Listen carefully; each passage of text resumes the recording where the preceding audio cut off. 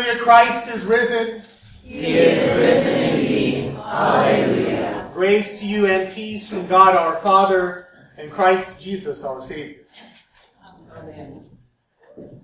Today is an impossibility. Today really cannot be. No one at all expects this Jesus from Nazareth to rise from the dead. Not even the women who come to the tomb. Those women in Mark's Gospel aren't talking to each other about what they each think Jesus will look like now that he's risen from the dead. No, they're talking to each other about who's going to roll the stone away so that we can go in and anoint his lifeless body. Christ's enemies also do not expect this day. The Sadducees, one of the great enemies of Christ in the New Testament, great enemies of his preaching and his teaching, their whole identity in the New Testament is built around a denial of the resurrection, so that they are totally astonished at Jesus' words when he declares God to be the God of the living and not the God of the dead. And that God of the living is, right then, when Jesus says those words, the God of Abraham and the God of Isaac and the God of Jacob, all alive before him as Jesus speaks. When Jesus tells the crowd, destroy this temple and in 3 days I will raise it up, they're confounded, not knowing because they don't expect that he's referring to his body in the resurrection. They even use this as evidence to condemn him to death and expose the depths of their ignorance, the depths of their dull minds, when they attempt to ridicule him with these words as he hangs from the cross. Their wicked minds probably hear Jesus' words on Good Friday, "It is finished," and think to themselves, well, yeah, you had it coming. We tried to help you out. We tried to provide a way for you to avoid it. No one expects this blessed Easter morning, this feast of the resurrection of our Lord. No one expects it because, as Jesus says to the Sadducees, they know neither the Scriptures nor the power of God therein. How often in the Old Testament do the prophets speak like Daniel does? Those who sleep in the dust of the earth shall awake, some to everlasting life, and some to shame and everlasting contempt. Or Isaiah, your dead shall live, their bodies shall rise. You who dwell in the dust, awake and sing for joy, for your dew is a dew of light, and the earth will give birth to the dead. It doesn't Job, in words so dear and comforting to us, say, even in the Old Testament lesson you heard just read, "For I know that my Redeemer lives, and at the last he will stand upon the earth. And after my skin has been thus destroyed, yet in my flesh I shall see God, whom I shall see for myself, and my eyes shall behold, and not another." Isn't Jesus' resurrection what he himself preaches and teaches, not in secret, but for all to hear? The Son of Man must suffer many things and be rejected by the elders and the chief priests and the scribes and be killed, and after 3 days rise again. Doesn't Jesus tell the scribes and the Pharisees that the only sign they'll receive from him is the sign of Jonah, as he'll be 3 days and nights in the heart of the earth as Jonah was in the belly of that great fish? And I know we hear all of this and we think, yeah, how could they have been so blind? How could all those people have been so dense? And maybe take the next step and think, if I would have been one of Jesus' disciples, I would have remembered. I would have expected today, I would have run to the tomb knowing that it was going to be empty, just as I ran to church today to celebrate this resurrection. do we expect this? We who have the Word revealed to us, do we expect it?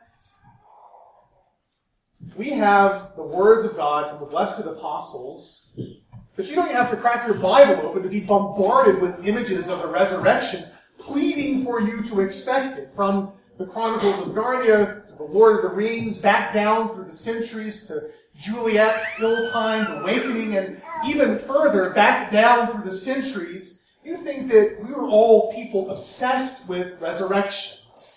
Osiris and the Baals, those false gods with their cute stories of their own mocking resurrections. Or maybe you're more familiar with the hero and the savior of the Greeks, Achilles, who's snatched back from death by his immortal mother. All these vague memories throughout thousands of years, vague memories of the true promise of the one resurrection given to our first father and mother in the garden. That the serpent, that ancient dragon, the old evil foe, will be crushed, while the heel of the seed of the woman will be bruised. That's where we left off on Friday. But if you stop at Good Friday, and you disconnect the words of Christ, you'll be left at worst in despair, or at best in blissful ignorance with all the others who do not expect today. The unholy trinity of the devil and the world and your own sinful flesh want you to stay at the cross with them, at what they consider to be their great victory. But let us expect that bruised heel to mend mere days later. But perhaps we do expect this in a sense. But do we remember it? Do we use it? God grant that as you sit at home later this blessed Easter, that you do remember that Christ is risen from the grave's dark prison. If the resurrection of Jesus Christ is everything that I'm saying it is, that it is the proof that Jesus' words from the cross, "It is finished," means infinitely more than he's just dying up there, but rather that he has accomplished in his death in your place, accomplished peace between you and the holy God through faith in him, with the resurrection from the dead as the assurance from that same holy God that the Messiah's death as a propitiatory sacrifice is a perfect sacrifice, is an all-sufficient sacrifice. If all of that is true, and it is, then we ought to remember it. It ought to wake us up out of our slumber. It really ought to change us. You could tune into 1,000 different Easter sermons today in this brave new world we live in, and you'll probably hear things like, "Today you can begin a new life just like Jesus did. Leave your old life behind to be transformed this Easter Sunday," or some such nonsense. That's not the change I'm talking about. It is true, yes, as the Holy Spirit conforms us to God's will through the preaching of the Word and His holy sacraments, as we grow to love what God loves, as we grow to hate what God hates, we do change. But in this changing, what do we expect? What do we hope for? An always better life here in this vale of tears? An always easier life here? Always healthier life? Always safer from disease life? Dear Lord, save me from the government that I don't currently care for too much. That kind of a life, is that what we expect and hope for?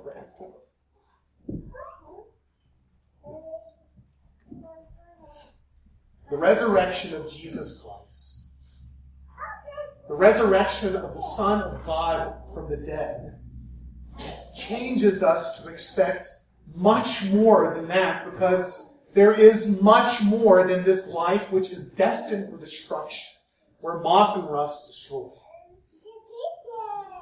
This is just what St. Paul says. He says, if in Christ Jesus we have hope in this life only, we are of all people most to be pitied.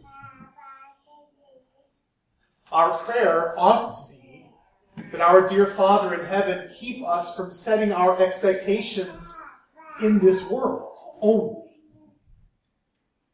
How about this for something to expect? If we have been united with him in a death like his, we shall certainly be united with him in a resurrection like his. That's something to look forward to.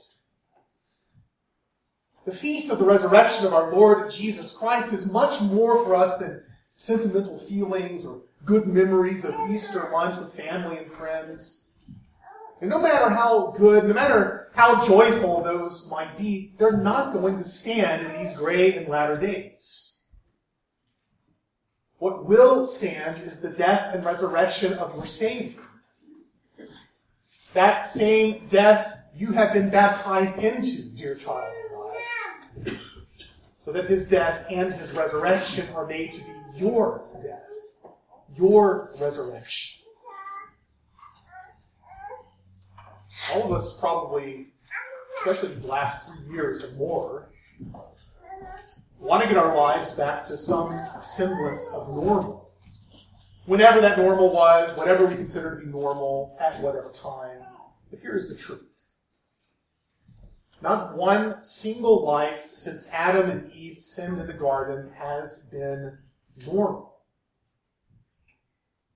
No matter how many earthly blessings your Father gave you, your Father in heaven gave you, none of this is how God created you. None of this is how God created anyone or anything to be.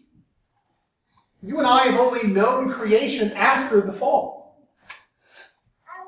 Let's not hope for it. Let's not expect life as normal. Normal is the women in Mark's gospel going to the tomb expecting to finish preparing Jesus' dead and decaying body. That's normal. Normal is the disciples locking themselves behind closed doors out of fear. Normal in this life is often a life of spiritual apathy. God save us from that, not God grant us that. You don't want normal. What you want is a life of impossibilities. You want promises founded on true impossibilities. The impossibility of the Son of God being conceived by the Holy Spirit of the Virgin Mary. The impossibility of the Almighty Creator of all things willingly submitting to suffering under Pontius Pilate.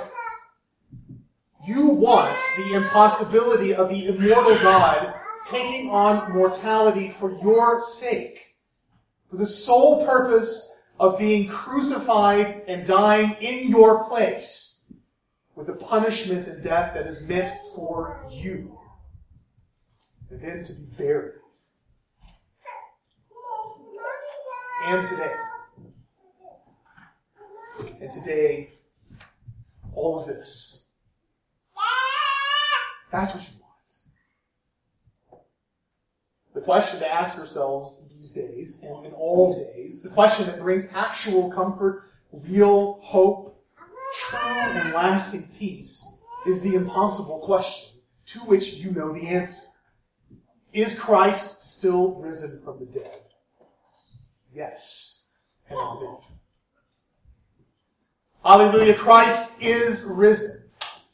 He is risen indeed. Hallelujah. Now may the peace of God, which surpasses understanding, keep your hearts and minds through Christ Jesus to life everlasting.